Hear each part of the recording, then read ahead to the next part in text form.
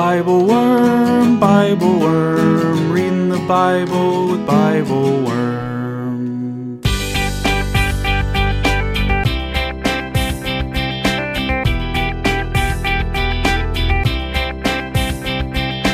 Welcome to Bible Worm, getting to the core of the biblical text.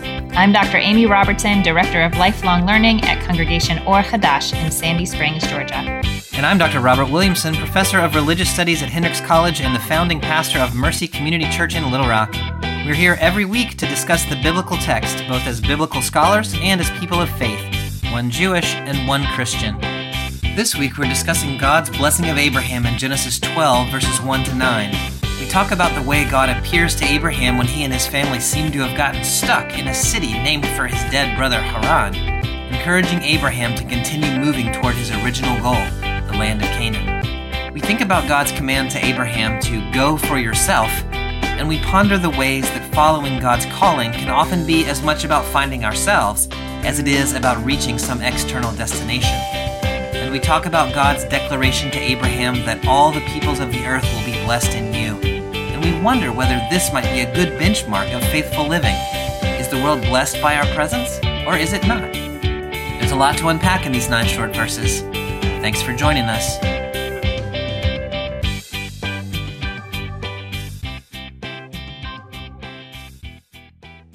Hey, Bobby, how are ya? Hey, Amy. I'm doing great. Good. What's happening in your world? What's happening in my world? This is the most immediate thing in my mind. I started seeing a voice coach, which is terrifying. I find it completely terrifying. And today we were basically played tug of war with a bungee cord while singing. Oh. He was trying to get me to activate my core. Yeah. And so we were doing all these sumo squats and tug of war. And it was so fun. It was That's this awesome. weird Orange Theory voice coaching mashup. Yeah. Is this for your work with the Mamalas, or what are you trying to... you have such a lovely voice anyway. What are you working on? That's very sweet of you. You never really hear my voice, so I'm glad you like it. I am looking for... I like the intersection of religious life and music, singing. Yeah. Mm-hmm. And so I'm trying to develop skill sets that let me hang out in that space. Yeah. So sometimes it's prayer leadership, sometimes it's singing in services, sometimes it's singing religious songs out of services. Sometimes it's playing tug of war with a bungee cord. Yeah, that's awesome. Yeah. So this has nothing to do with that, but I've been wanting to tell you this all week. My 4-year-old and I made up a joke together. Okay. This is very promising. Yeah, it's you're gonna love this. If you don't love it, you have to pretend that you have loved it. I will. I promise. Okay. What do you call a dinosaur that likes to read Aristotle? A velociraptor.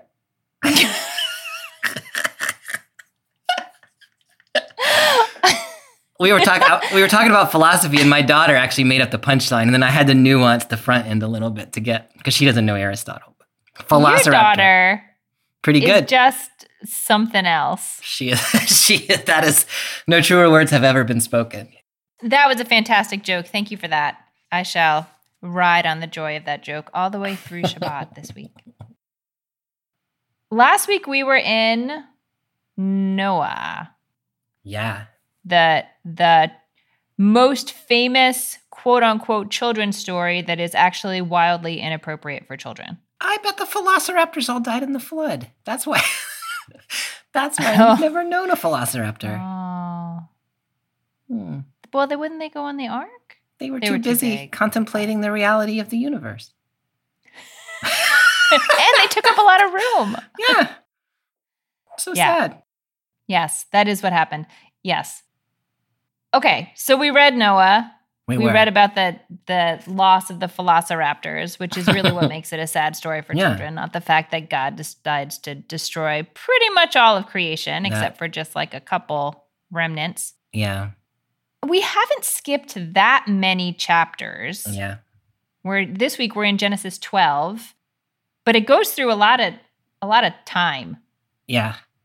Can you what do we need to know that has happened between the story of Noah and, I should say, this week our passage is Genesis 12 verses 1 through 9. Just a wee passage, but also a big one. I mean, we're at a major break in the book of Genesis and in the biblical story right here. And oftentimes the way that it's talked about is Genesis 1 to 11 is the term often used as the primeval history. It's like the story of the long distant times before the real story gets started, kind of. And then in chapter 12, as we'll see, the story, it doesn't start over exactly, but there's sort of a reset, and it becomes the story of Abram and his family rather than the story of humankind writ large. Mm-hmm. So in that primeval history, we've got this sort of repeated theme where God sets out a world for people, and then they're disobedient in the garden. God kind of creates a new possibility, and then humans become wicked on the earth, and so God destroys them again. Then last week we saw Noah. We restarted with Noah. And all of it really has happened narratively. There's some quirky little stories in there and a whole bunch of genealogy. But to me, the key story that we're sort of moving past is the story of the Tower of Babel in Genesis 11, which is the story in which humankind all has one language according to the biblical text. And so they come together and they build a big tower, trying to be like God, trying to make a name for themselves. And so God scatters them across the world and confuses their languages. And so the way that I kind of think about the primeval history, and you and I talk about it this way a fair amount, is that God and humankind are trying to sort of work out a way of being together. Or maybe God is trying to figure out a way of like being God for human beings, given that we have a propensity to disobedience. And it hasn't gone very well. So every time results in some kind of scattering, some kind of dismissal, and every time God sort of resets. At the end of Genesis 11, we've got a scattering. And then I think what we're going to read today in Genesis 12 is kind of the reset that maybe sticks a little better than the first ones. Would you say other things about that? Here's the very important addition I have. When my kids were little, and something just had to happen that they didn't want to happen, like you had to change their diaper or whatever, they had to wake up from a nap, or they had to whatever was making them angry, and they would scream and scream. Yeah. I would try to sort of cheer them up, but sort of cheer myself up from the screaming by singing this little song that went, "This is not what you had in mind, not what you had in mind." And then it had like verses about what they had in mind and what they thought we would do, but what we're actually doing. That to me is like that's the soundtrack to like every scene. This is not what God had in mind. Like, what are you doing? This is not what was supposed to happen. Yeah. I love that. Yeah. Mm-hmm. I can tell you've been working with the vocal coach. Yeah, that was really, could you hear the core strength? Mm-hmm. I could. Yeah. Beautiful. Yeah. Mm-hmm. Yeah. And that's really, really helpful. And even just as you were like pointing out some details of 11, I had these little zings of recognition of things that come up in 12. So we'll talk about those as we get to them. There's one other element of like really close range context. Yeah. That I would love to put on the table also, that comes just in the verses before chapter 12, when we actually get introduced to Avram and his family, his father and his brothers mostly. So it starts in 11:26. We're not going to read it, but I'm just going to summarize this little bit of background on his family for us. Okay. So Avram had two brothers. One of them, who is named Haran, died. He had a son named Lot. We don't know anything about Lot's mother. We just know Lot's father has died. The other brother, Nahor, got married and had children. And then there's Avram, who is married, but it tells us that they're not able to have children. Yeah. The father of these three brothers, Avram and his two brothers, is Terach. And it tells us that Terach left their home in Ur of the Chaldeans with Avram and his wife Sarai, and also with Lot, I guess, because I don't know if Lot's an orphan, or I don't know I don't know the situation with Lot's mother. And they started going towards Canaan, but they stopped partway through in a city called Haran. Yeah.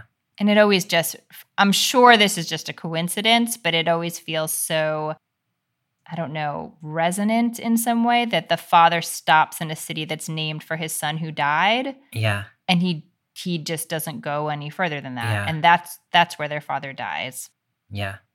And then it'll pick up again. You know, for people who are interested in the theory of the biblical texts that assign different texts to different sources, like different authors' hands, it seems that in this story we have two different authors' hands. So like one author's hand sort of starts it as, you know, Avram started this journey with his father, and then another author says sort of, no, he didn't. He started it on his own.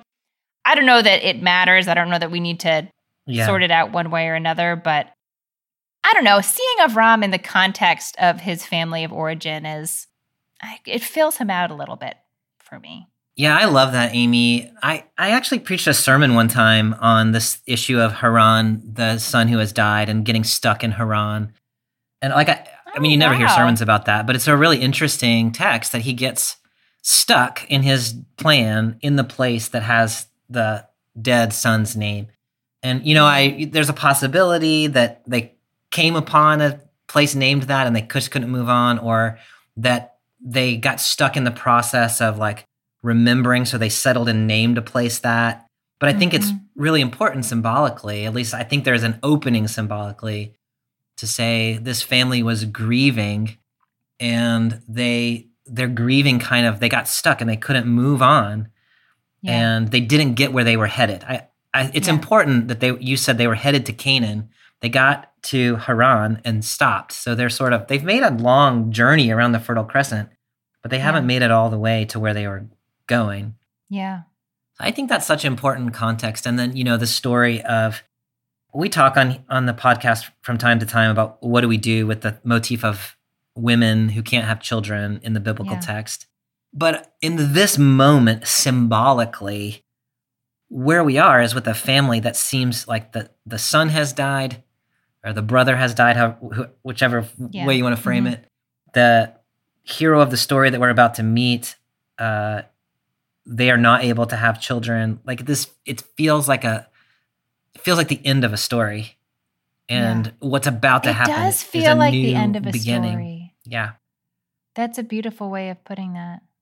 Yeah, and I think I like it too, because if you just start with chapter 12, it can read a little bit like almost flip. Like Abraham gets this call to go forward from the land of his, father, and he just goes, and he just like leaves everything as though it wasn't as hard as it was, or as though it weren't such a big deal or something like that. And so putting all this sort of like this rootedness and heartbreak into the context of the story, adds a lot of richness to me. I really like that. Yeah, thanks for bringing that in. I'm sure we'll come back to that as we go. Yeah. No, I'm sure we will. So as I said, our reading today is not long. It is chapter 12, verses 1 through 9, but you have already told me that the Bible Worm Collaborative had a lot to say about it. It has so much to say. I look forward to hearing some of their insights and questions too as we go. But for now, I will get started. Let's do it. So I'm reading from the NJPS and picking up in verse 1. The Lord said to Avram, "Go forth from your native land and from your father's house to the land that I will show you. I will make of you a great nation, and I will bless you. And I will make your name great, and you shall be a blessing. I will bless those who bless you, and curse him that curses you, and all the families of the earth shall bless themselves by you." I always want to start reading this as like, picture this literally happening. Like, can you even imagine it? Like, just hearing, Avram has not been introduced to God as far as we know, right? Yeah. They have no previous relationship. The Lord just speaks to him and says this like kind of crazy thing. Yeah. Mm-hmm. How would you know to listen to that voice? I don't know. There's no answer to that question. What does that mean? Go and I'll show you later where to stop. Yeah, I mean that the command here, or I struggle with whether it's a command or an invitation or exactly what it is. Yeah. But what is offered is very vague, right? Go and I'll tell you what's going to happen next. But here's the stuff that's going to come from that. So like the promise is very concrete. Mm-hmm. The specifics of it, I guess, are a little bit open, but like God's names a lot of things. Great nation, a blessing, respected name. And so there's a lot of risk here for Avram. By the way, I tend to call Avram Abraham even before his name change. So if I slip back and forth, Avram later on becomes Abraham. And then that's, that's how that goes. Yeah. Yeah. So, I mean, all of this is sort of God's action. Like, I'm going to do all of these things. But the response required of Abraham is really something. To have to respond. And I love what you were saying there about, as far as we know, Abram doesn't know this God. And as far as we know, this God doesn't know Abram. That's true. Like, one of the questions that's always interesting to me is why? Like, God could have chosen anybody. He chooses this guy from Ur of the Chaldees, about whom we know nothing as far as the biblical text is concerned, except a little bit we just talked about. It feels risky to me, both for Abram and for God, is how it feels to me. I love that you lifted up the risk that God is taking too, because I always just think I climb into the human role and think about like what kind of character traits would a person need to actually do this. But you're right, the text doesn't. I mean, it's mysterious. It's mysterious how God chooses Abraham. And there are, of course, as I'm sure you can imagine, midrash, that say, well, maybe this is why Abraham was chosen. And they're actually, some of them are so popular that Jewish people don't know they're not in the Torah. Right. But the Torah doesn't give us any stories about that. There's a verse in Joshua 24, I think it is, where Terah, Abraham's father, is described as worshiping other gods while they were in Mesopotamia. And I think that in the Midrashic tradition, right, that opens up this whole thing about him being an idol, not just a worshiper, but a maker. Maker. And young Avram destroys all the idols and all of those things. And when I read those Midrash, I think that they're being troubled. The rabbis are being troubled by the question that we're raising, which is why Avram of all the people? And the fact that the idea that there's not a reason is troubling. And so they say, well, here's the reason. And they sort of create the backstory. But in the biblical text, there's not a backstory. And so God has just chosen somebody for reasons that are not given at all. In my tradition, we like to talk about the freely given gifts of God. And here is like a prime example of that. God has just showed up and said to someone who has made no particular commitment to God, God has said, look, I'm going to bless you through no deserving of your own. Not because you're Avram, but because I'm God. That's the root of the blessing. And I wonder, you were talking earlier about sort of the narrowing scope of the kind of covenant that God wants to form, or that, how God keeps trying it in these big ways and is like, maybe we're just going to start with one person. Right. And it almost makes me wonder whether we can imagine a world in which there wasn't something about Avram in particular, that it was just, if I, God, were to pour my love and energy into one person, right, could I make that work? Right. Our world functions so much on you get what you deserve, like the meritoriousness of what is offered and given to you. And so I love reading it as God has made a choice in which God has risked the divine blessing on somebody who hasn't earned it. And to me, I don't know that's the only way one can read this text, but to me it seems like an important one in our culture of merit, to say God is a God who gives gifts, and it's not about who merits it. It's about God's nature. I feel like you and I have talked about this text somewhere along the way, and I tend to emphasize God's free action. My recollection, tell me, I might be totally wrong about this, but I feel like what you're going to say next is something about Abraham's response. Like Abraham had to go in order to receive Abraham this had to go. Yeah. Abraham had to go. And that was a pretty, okay. So I realized reading it this time that I'm reading the story really differently based on my own experiences over the past year. In a way that take all of this in a much more sort of metaphorical way that I don't know that I'll go very much into in this podcast. But I do think a lot about the kind of person that Avram would have to be, or the kind of point he would have to be at in his life if we imagine that he is grieving and his father has just died and they're in this land, which is not where he grew up, but not where they were headed, and they can't have children. And he, if we imagine that he's at a point where he's like, okay, let's try something else. Bobby, the name of this section of text in the Jewish tradition comes from the first two words in Hebrew. Are they actually the first two words? No, it's not the first. It's the first two, uncommon words, I guess. Lech lecha. Which sounds very, it has a particular ring to it in Hebrew that doesn't carry over go forth, it doesn't sound like anything in English. And it's the same two Hebrew consonants twice, lech lecha. And there's much ado about this in the Jewish world of thinking about this text, like what exactly is meant by that phrase. Can you first just tell us, literally, what does lech lecha mean?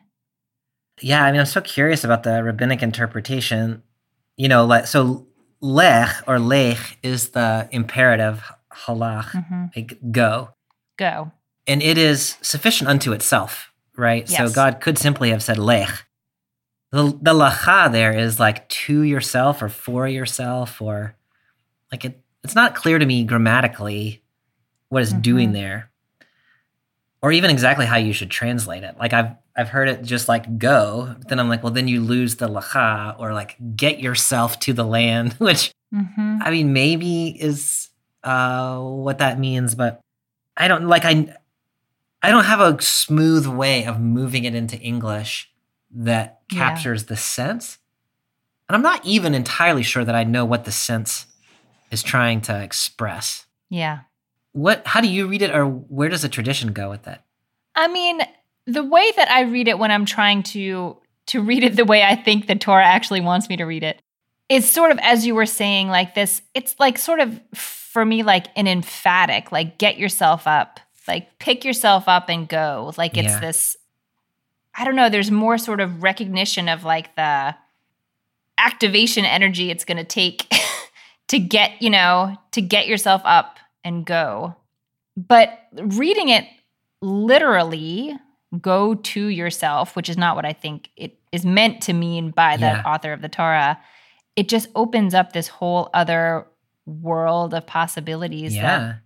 It's almost taking this story, I don't know if I want to say more metaphorically or more in terms of a person trying to realize their rightful place in the world, in God's plan, whatever they construe that to mean.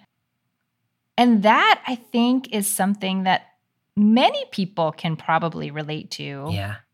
And that's something that I would say I don't know that I could have related to before fairly recently, but having some sense that there is a call in a particular direction, and this is exactly right. It's not there's here's exactly where you're going and exactly how you're going to get there. Yeah.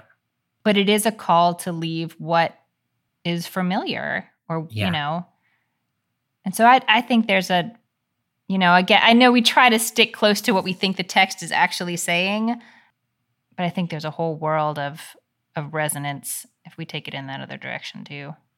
Yeah, no, I love that, Amy. And I'm we're always interested in what the text is actually saying, but we're also on this podcast, I feel committed to the 70 sides of the Torah principle. Where things have many ways, and the different ways you approach them can show you something different. I really love what you were saying. And, I was thinking go to yourself or go for yourself. And that had me going down this whole line of thinking based on what we were saying earlier, that God is not simply showing up here and sort of telling Abraham to go just to show that God can make somebody do something, right? Right. One can read it anyway, especially when you bring in the end of 11, like you asked us to do. Abram needs to move on. He has gotten stuck in a place of death and barrenness and looking at the past. And so that an invitation, you could read it as go for yourself. So God needs Abram to move on, but also like Abram needs to get unstuck. Yeah. And so I love that way of thinking about it. And then it becomes sort of God is inviting Abram into a new life that requires some risk, but is also about new possibility, like moving on from where he's become entrapped, and there's new possibility there. Yeah. Then this sort of dichotomy that I was developing of like freely given gift versus like obedient response sort of falls apart in what I think is a really nice way. It becomes like an invitation to a relationship that moves things on, moves things to a new way of life that's good for God, good for Abram. We don't need to worry so much about gift and obedience, although I think both of those things are probably there, but maybe that's not the point. Yeah. Yeah, while you were talking, this is probably overly dramatic, but I was thinking of that scene from, I think it's The Never-Ending Story. You probably haven't watched that in a while because your kids are a long time. Yeah. Young. But there's this scene where, I don't even remember their names, but one of the main characters and his horse are passing through this, like, it's like quicksand of sorrow. And you can get through it, but you get weighed down with sadness as you're in it. And if the sadness takes over, then you drown, you go down in the quicksand, you can't get through it.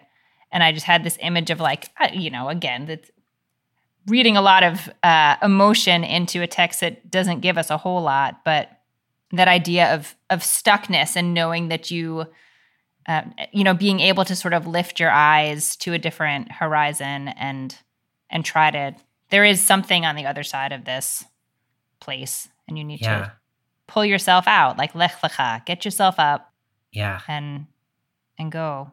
I love that. And I love thinking about Abram. Sometimes we think of him as a mighty hero of the faith, and I mean, he is that. Mm-hmm. But also, at the beginning of this story, it is he probably did not think of himself as being particularly mighty or at all a hero, but sort of like the thing is, it seems like you're at an ending, as we were saying, and then he makes a response. So I don't know, that's comforting to me, like, because I very rarely feel like a hero of any kind or really a very faithful. And so to think like, oh yeah, I mean, this is Abram's experience as well. And that you can be called forward in that, from that. There's just one other thing I want to ask about before we move on. Maybe you have other things too. Yeah. The words of this blessing that God gives. I have a couple questions, but one of them, are they set off in your translation? Like it looks like it's poetry in mine. Like they've indented the lines in the way that they would for poetry. Did they do that in your translation? I'm reading the Common English Bible today, and it does that. Yes, it's set out as poetry. I feel like in asking that question, you are questioning whether that's what difference does it make to you if we read it as poetry or not as poetry? I mean, I try when I understand something to be poetry to sort of, I don't know, like relax my mind a little bit and not try to be so tight where, not try to grasp at the meaning so harshly. Yeah. I do see in here sort of like a sort of a rhythm or, repetition of refrains that could be poetic. Not exact repetition of refrains, but, and I will bless you and you shall be a blessing. And I don't know.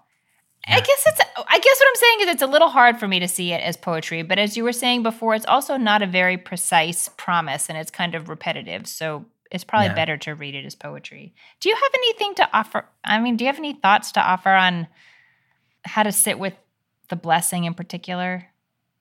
I mean, so on the one hand, it seems fairly straightforward, doesn't it? I will bless those who bless you and curse those who curse you.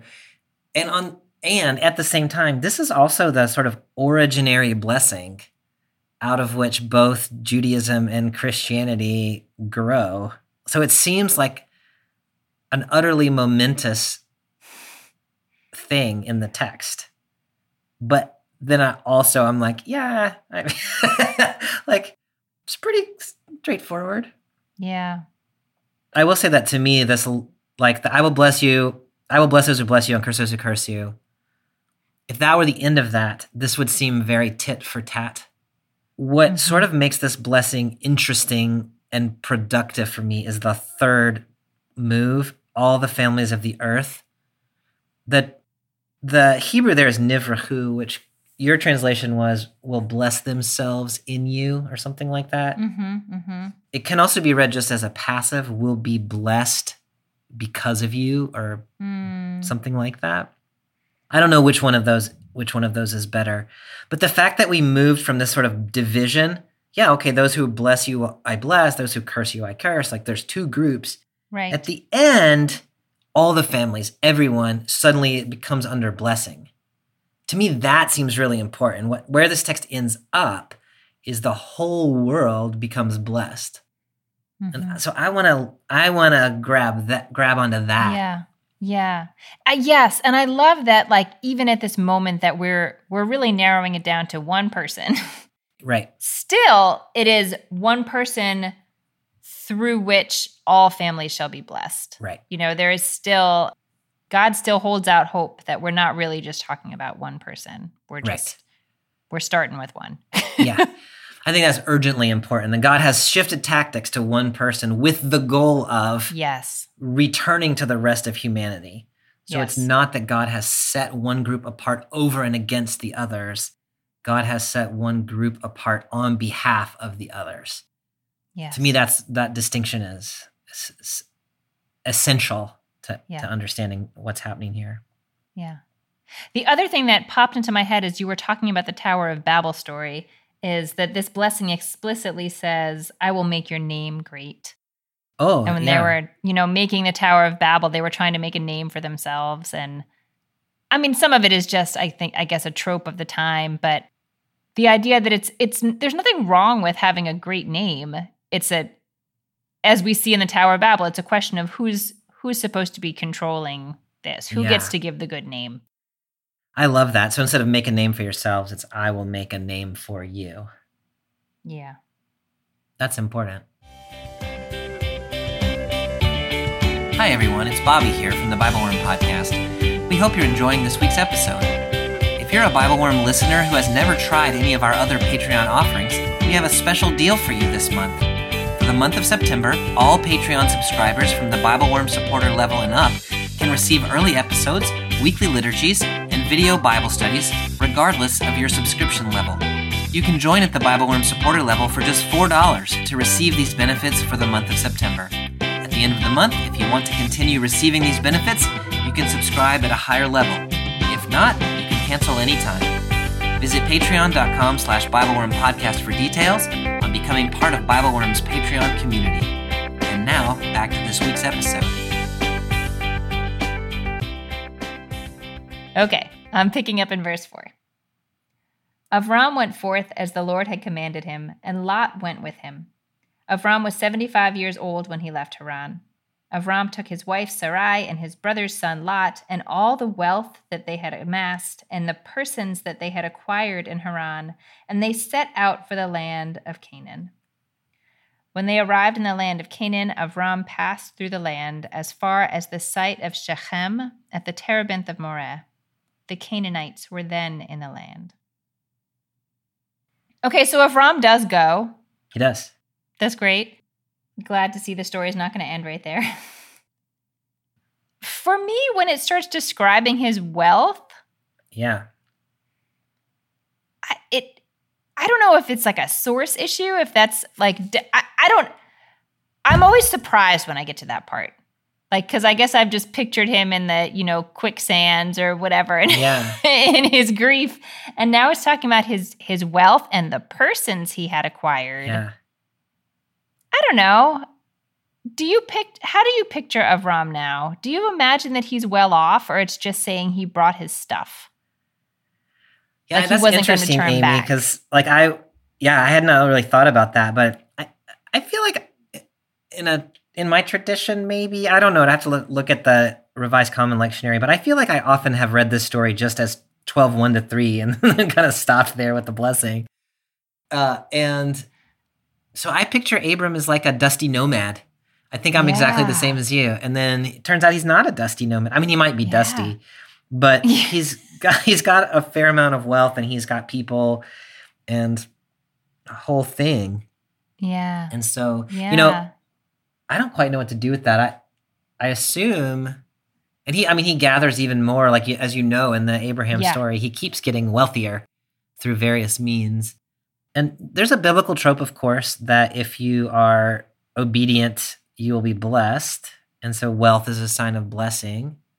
So that would suggest that he's probably not wealthy yet?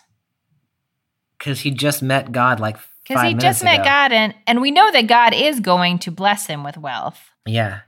So maybe it's just, but it does run counter to the image of this like lone wanderer,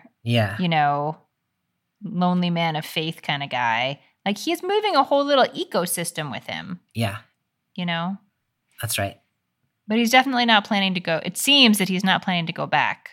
Right. I think that's important. Like, he has loaded up the U-Haul, and we don't know whether it's the 12-foot truck or the 24-foot truck. Like, we don't quite know how much stuff's in the U-Haul, but it's all in the U-Haul, and it's a one-way rental. It's not coming back. I really ran with that metaphor. I didn't know. That was good. That was a good metaphor. I didn't know I was going to run with that. But yeah, no, I think that's right. He has not left anything there to come back to. Yeah. That's not entirely true, because he's going to send his son back in just a minute. But yeah. But yeah, this is a move he has made. He has taken all the things. They've not left a safety plan, an emergency exit. Bobby, what should we do with this little phrase, the persons that they had acquired? Yeah. Do you have any wisdom for us on that? Do you think they're talking about servants or slaves?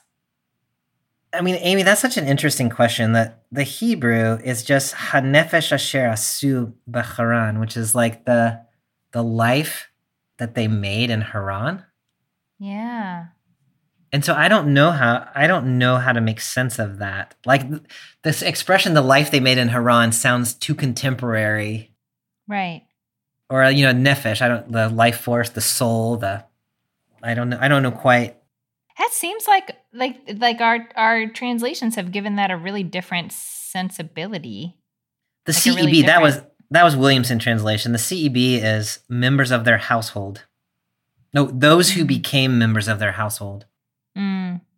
So there's nothing here that explicitly indicates slavery. Mm-hmm. There's nothing here that prevents that reading either.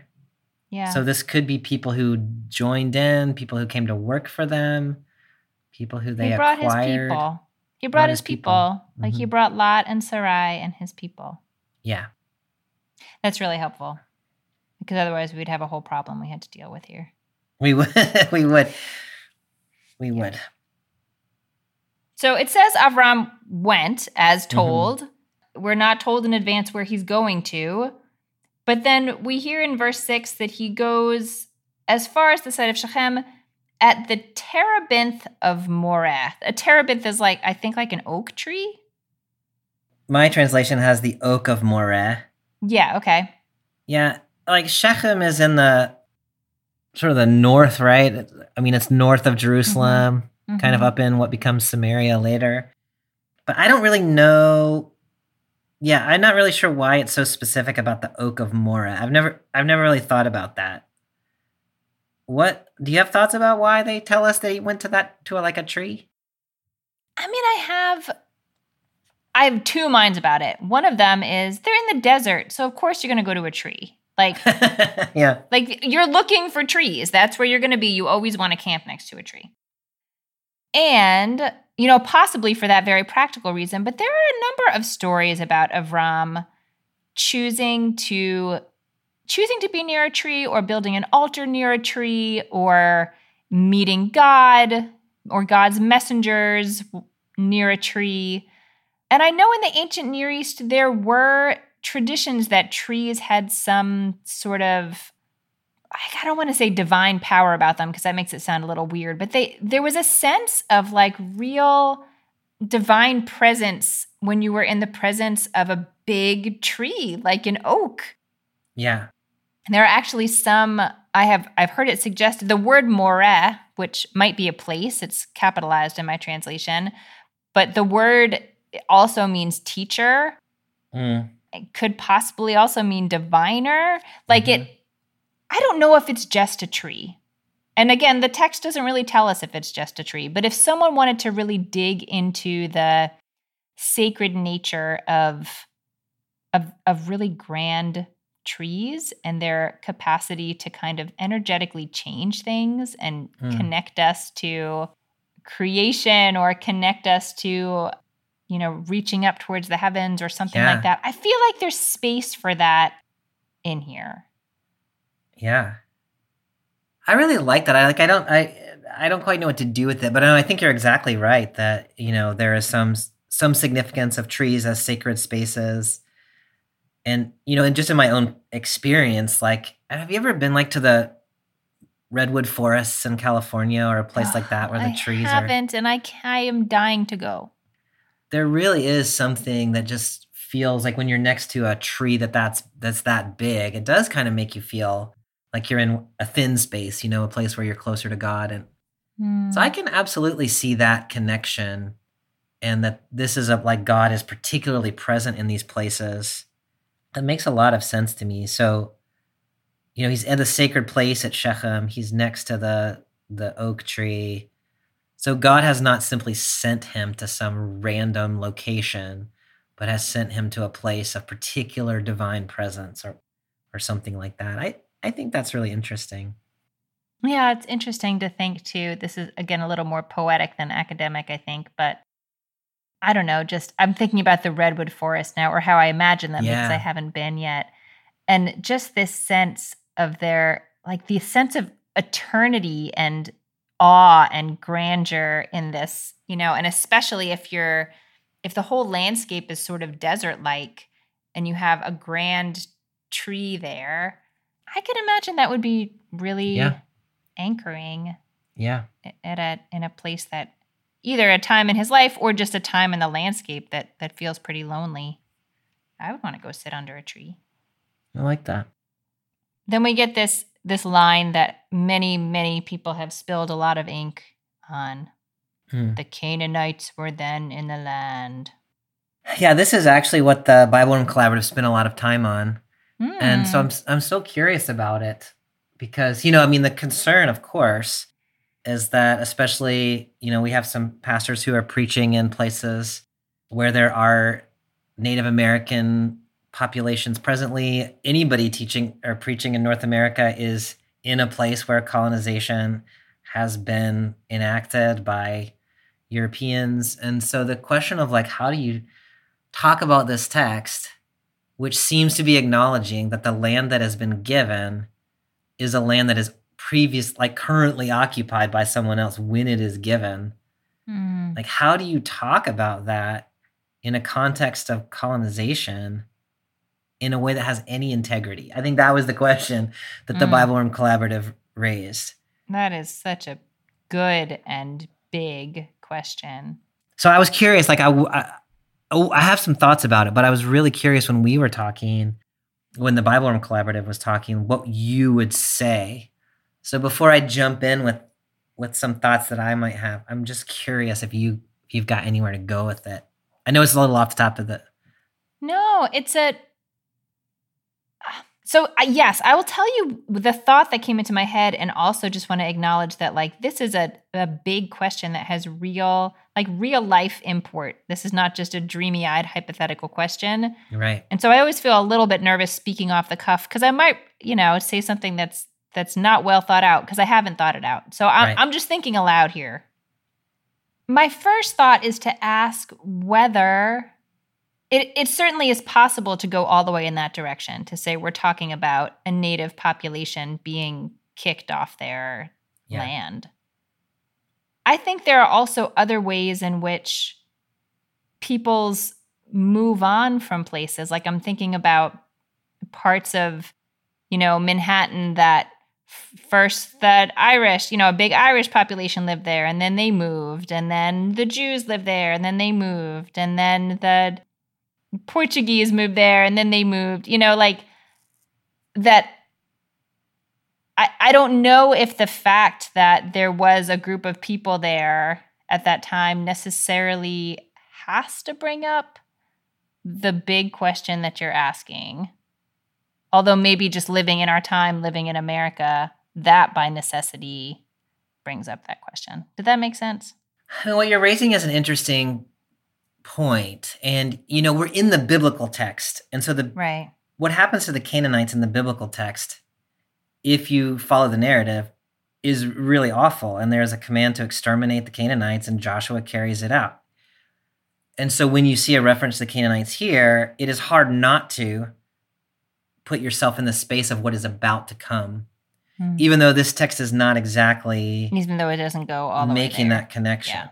Yeah. And then there's historical questions, of course, all over the place about like the Joshua narrative and whether that, extermination actually ever took place, or whether the Canaanites just moved on, or exactly what happened. Like that's a whole other thing. But I think reading that not only in the context of modern day people inhabiting other people's lands, but also in the context of the biblical text where we know what happens to Canaanites a little bit later, I think the question is very live. Yeah.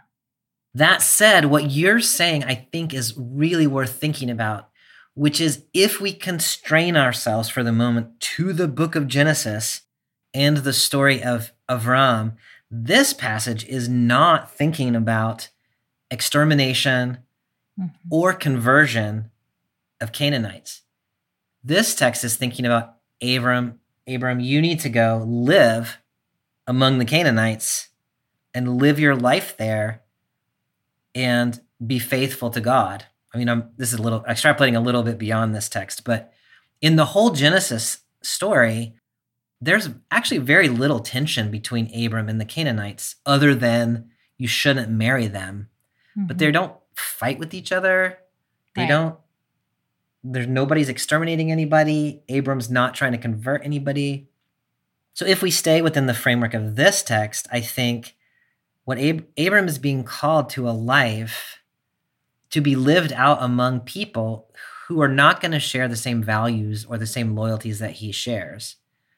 And that could be difficult. It could make him feel like he doesn't belong. It could make it would be easier just to take on the ways of Canaanites instead of doing whatever God will ask him to do. And so I think that there's a first reading of this, which is to say, your calling, Abram's calling, your calling as a person of faith, are always lived out in places where there are other people that you have to get along with. And that was true in Abram's time. So it may just be a reminder of a later author that it might seem easy now to go to the land of Israel, ancient Israel, and to worship God because everybody's doing it. But the original, when Abram went, he was the only one. Yeah. And so that I think it could be amplifying that, and that we need to be prepared to do that. Now then the story's going to go a whole other direction. Right. Generations after Abram in the time of Joshua, and we have to deal with that too. Yes. But I wonder, the other thing that we said in the Bible Room Collaborative that, it's my thought, but it's helpful to me, is to go back to that blessing in verse 3. I will bless those who bless you, curse those who curse you, and all the families of the earth will be blessed because of you. Yes. And what that text is envisioning is that this is all about the blessing of the world, including the Canaanites. And so Abram's presence among the Canaanites is meant to be a blessing for them. It's meant to be a blessing.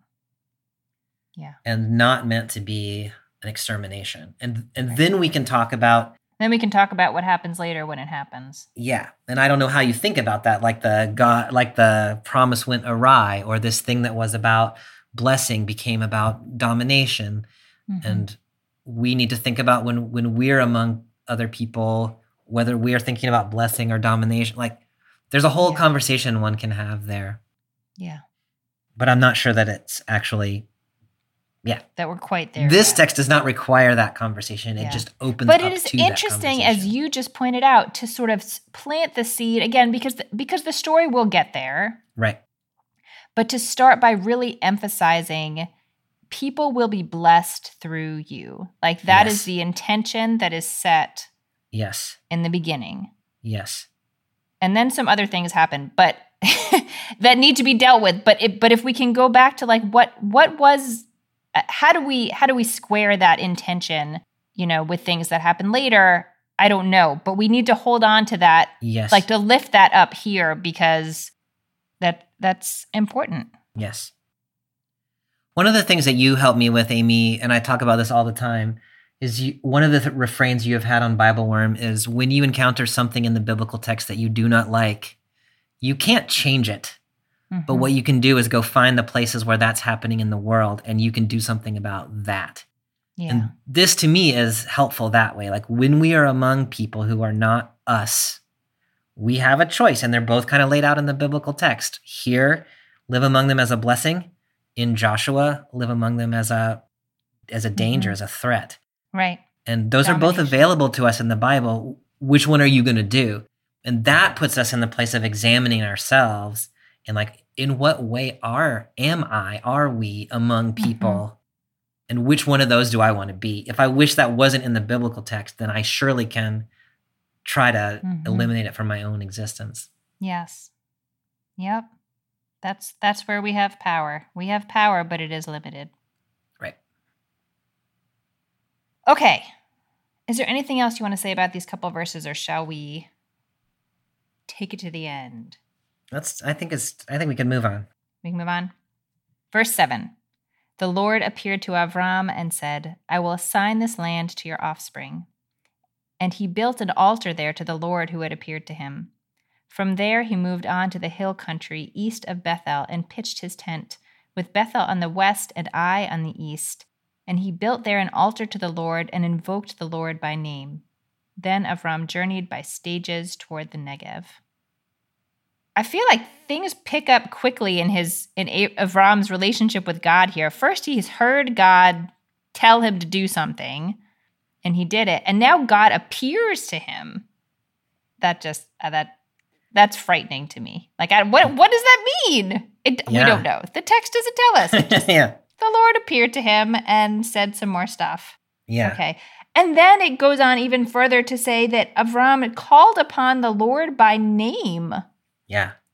What?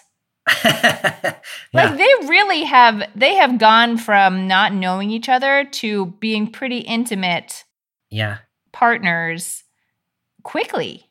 Yeah. I really love that, Amy. I hadn't really put that together for myself, but that's exactly right. God sort of gave an invitation a few verses ago, and Abraham took up the invitation. And, we talked about that as risk, and they continue to risk. God, I'm going to appear to you. So now you you've seen God, whatever that means. And then now Abram knows God's name, which, we don't really get the revelation of the name until Moses in Exodus 3.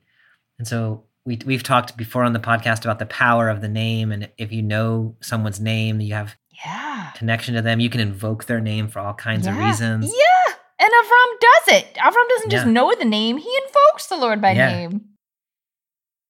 That's right. It's just like all this stuff that you're like, you can't do that. Well, Avram can do it because it was only one of him, like he was the first one. And so it was like all the rules that came into play later, not in play. There are no rules. I love that because it's an image of a God who's not holding back. Like, God says, I'm going to be in relationship. So it's just like, here I am. And Abram seems to be able to sort of go with that and just say, okay, well, so I'll build you an altar, and I'll, so this, I love that there's both sort of risking and accepting the risk in the relationship. I love too that he builds an altar and then he leaves, and then he builds another altar. Oh, yeah. I always think of altars as this, like, you have an altar. I mean, this is a very I guess not, this is not how things worked at that time, but like you build an altar and like that's your altar and that's the altar that you always go to. But that's not what's happening here. It's like there's an experience of God. And so Avram builds an altar where there was that experience. It's like a marker of the place. Yeah. But then Avram is not tied to that place. And the Lord is not tied to that place. Yeah. They can both move on to the next place. I really love that, Amy, and especially when we frame it in terms of that little part of chapter 11 that we read, where they do seem to get stuck in a place. And so in some ways, this is a contrast to that. Like you can have significant places and significant moments where significant things happen. You can acknowledge them, but you can also move on from them. I love that. And I think a lot about institutions and, in my own case, thinking about churches and places like even just like you were talking about last week, like projects that you start. And then I'm very good at starting things, but I have a very bad time letting things go when their time is up because it feels like failure to me somehow to say this thing that I started has now, it's not the place or the thing for me anymore. It's really hard. And I feel like what you're saying is like, no, you can have like very significant experiences that then you continue on. That you then keep moving on from, right? Gosh, as you were saying that, it was reminding me of conversations we had before, I think about a passage from that gospel, but just this idea that like we want to, when we have these encounters with God or when biblical characters have encounters with God, sometimes they want to hold on to it, like freeze that moment in time, like the disciples who wanted to stay up on the mountain. Oh yeah, the Mount of Transfiguration. And Jesus is like, no, we can't do that. Don't build a sukkah here. We can't do that. That like this story is resonating on that chord to me. That like you don't just because you've had that significant experience, like you can't grasp it and hold on to it forever. You don't need to. It's alive, and like you keep moving, and it keeps going with you, and just build another altar. Yeah. We haven't talked about Mercy Church in a long time on here for reasons related to COVID. But, when we founded Mercy Church, one of the things we said was we're going to create a community that exists for as long as the community is needed. And when it is no longer needed, we're going to let it go and trust that something else will come in its place. And this is a very Christian thing to do, right? Death and resurrection, right? Things end and new things come into being. And this reminds me of that. In fact, Mercy Church closed in March of 2020 with the plan to reopen. And then it's just COVID is not conducive to our style and our community has moved on. And so we let Mercy Church go. And it was interesting how hard that was, even though we hadn't met for a while, just to be like, no, this is a thing that was important to me. And to let it go feels like I don't know, it's not exactly a failure, but a loss or it's a loss. Something. And this is helpful to say, like, no, like what you did, that was important. You built something there. Yeah. God was present there. Like you had an experience there. And then in the way that you planned, when it was time to move on from that place, you move on from that place. Yeah. I think it's incredible that, maybe this is common in the church world, but that you had the foresight to articulate that beforehand, because it is awfully hard to do. It's awfully hard to recognize in the moment that it's time. And at least to have that memory that like we knew there would be a time. Yeah. We expected there would be a time. Yeah. And I think this is it. There's a book, it's a quirky little book written by a fellow named William Stringfellow who was writing in the Vietnam War era called An Ethic for Christians and Other Aliens Living in a Strange Land. It's a really sort of a riff on the book of Revelation is what it is. But he's where I got that idea from. And what he says is that movements settle into institutions.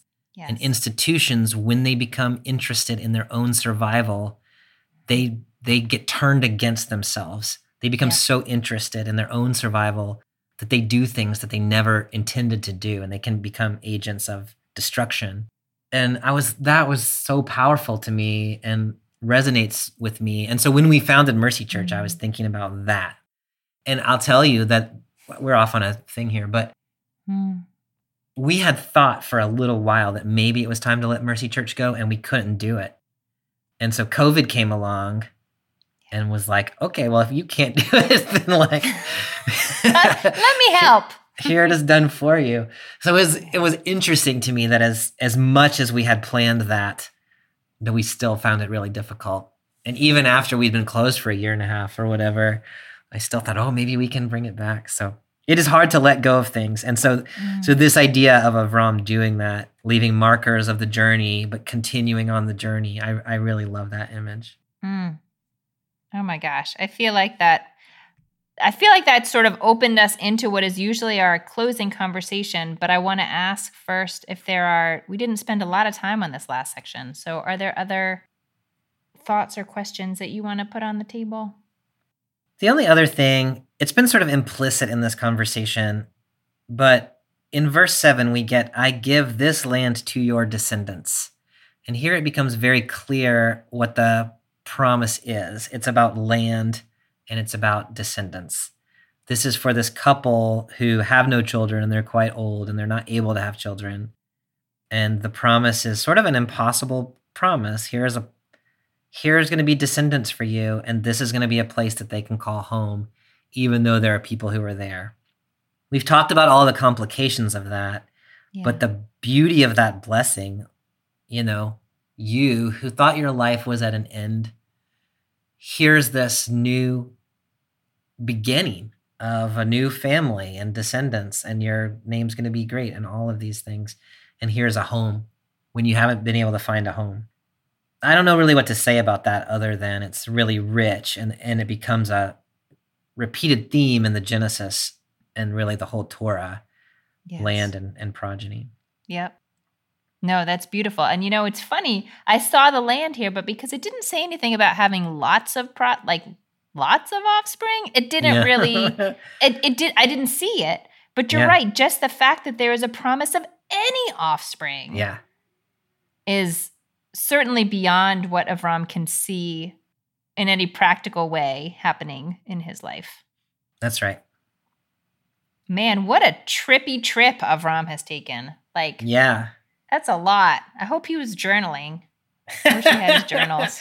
Yeah. Wouldn't that be something? I feel like you offered us already such a beautiful teaching that could be lifted up from this week's text. But maybe there's something else that is gnawing at you. What would you want to lift up for people just from these 9 verses? I mean, I think there's 2 things, both of which I've already kind of talked about at some length. But one of them is what I was just saying about leaving markers and moving on. The other one is a conversation that we were having earlier about this blessing. I will bless those who bless you and curse those who curse you. All the families of the earth will be blessed because of you. To me, that verse is a pivotal verse, not only in this chapter, but in my mind, in the life of the faith, both Jewish and Christian. Like, what are the verses that orient what you think, Williamson, it means to be a person of faith? And that's it. All the families of the earth will be blessed because of you. And so I think that's an important touchstone for me and for all of us who claim to be followers of this God who is in this text, is the blessing is so that we can be a blessing. And to do that kind of check of ourselves, wherever we are, whatever people we're with, whatever we're doing, is it that the world is able to be blessed through us? Or is it that we are somehow harming the world, or even setting ourselves apart from the world in ways that are, withdrawing? We're not trying to be a positive presence in the world, but instead segregating ourselves away and sort of leaving the others out there. That's not what God has in mind in this text. It is the end game is always so that all the families of the earth will be blessed. Even from this very first moment, that's what God's got in mind. And to me, that is crucial. And I mean, kind of an interesting, like just every once in a while, like at your annual meeting or whatever you do, like your New Year's resolutions, like let's make a list of the ways in which I'm a blessing and see if that can be the the way that I live in the world. I love that. I love that. It is a good and broad and rooted and true mission statement or litmus test, or to say am I being a blessing to the people? Or am I not? Yeah. That's one of the things that you say. I hear you say, you've said it to me before, but I hear you say it to people every once in a while. You'll say, the world is a better place because you're in it. And of all of the things people say, I love that one, and I try to say that to people from time to time, just to say, you being in the world is a blessing to the world. There's something so rich about that. Anyway, that's really neither here nor there, but it made me think of that. Yeah, Amy, when you read this text, where are you connecting? Gosh, I feel like there's so much in this text. I'll tell you what's rising up for me now, and I'll sort of intentionally choose something that's a little different than some of what you have spoken about. So this text this episode is coming out during this time period on the Jewish calendar that's leading up to Rosh Hashanah, when we are supposed to be doing all this introspection and, checking ourselves and am I a blessing, and am I on the right path, and what do I need to shift? And all of that is right and good. And I think I'm thinking back to the Lech Lecha phrase, and what if we think of it as go to yourself? Because one of the challenges with this process that Jews go through, tshuva, is you have to get back to the right path. But what's the right path? Tradition can give you an approximate path, but the actual process of figuring out what is authentically yours in the world is, as I'm realizing as an adult and as an adult raising teenagers now, that is surprisingly hard and scary to leave what is your quote-unquote father's house, to leave the sort of base of teachings that you have that may or may not totally work for you, to go forward into a place where you don't know where you're going to. You don't know the person you're going to grow into. You don't know how to get there. Yeah. I mean, it's this enormous act of faith, and it's, for me, so deeply tied into this idea that you can have some kind of connection to God because there's no other guide for it. There's no one else who can tell you, that you're on the right track. And so I'm departing from the literal story of the text, but at this time of year, it just feels really lovely to have that phrase in the Torah to say no, you actually need to, it is a journey, and maybe a literal journey through a desert, but it's also a, journey deeper into your spiritual bowels to figure out what is authentic to you. And it does not get easier as I get older. Yeah, I resonate with that, and I appreciate that so much. And, the other thing that you're making me think about is in this text, I think we talked about, Abram and his family, Terah, actually set out to Canaan, and then they just didn't make it. And where God ends up taking them is to the place where they had started out to go anyway. Yeah. And so what you're saying about your own intuitions, there is something in you that kind of knows, but maybe you're not able to get there on your own, or you're not sure the path to get there. So there's something there about trusting the process, but there's also something there about trusting yourself. Yeah. It's a beautiful 9 verses. Those are really beautiful 9 verses. Next week, we do not have such a short text. We are skipping, oh my goodness, next week is our last week in the book of Genesis. I know, Amy.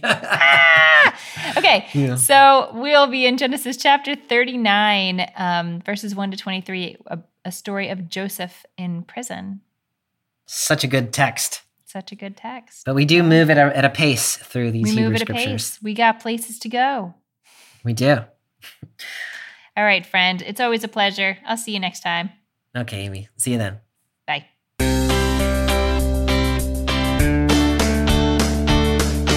for joining us for this week's episode of Bible Worm. If you've enjoyed this free podcast, we hope you'll help us keep it going by joining our Patreon for as little as $4 per month. You can also sign up for other goodies like early access, video lectures, weekly liturgies, and more. Visit patreon.com/BibleWorm Podcast for details. Bible Worm is produced by Bobby Williamson and edited by Joel and Laura Becker. Our theme song is sung by Colin Bagby. Many thanks to our Patreon supporters for helping make this podcast possible. We hope you'll join us next time when we'll be discussing Genesis 39, 1-23, the story of Joseph in Potiphar's house. Until then, keep on digging.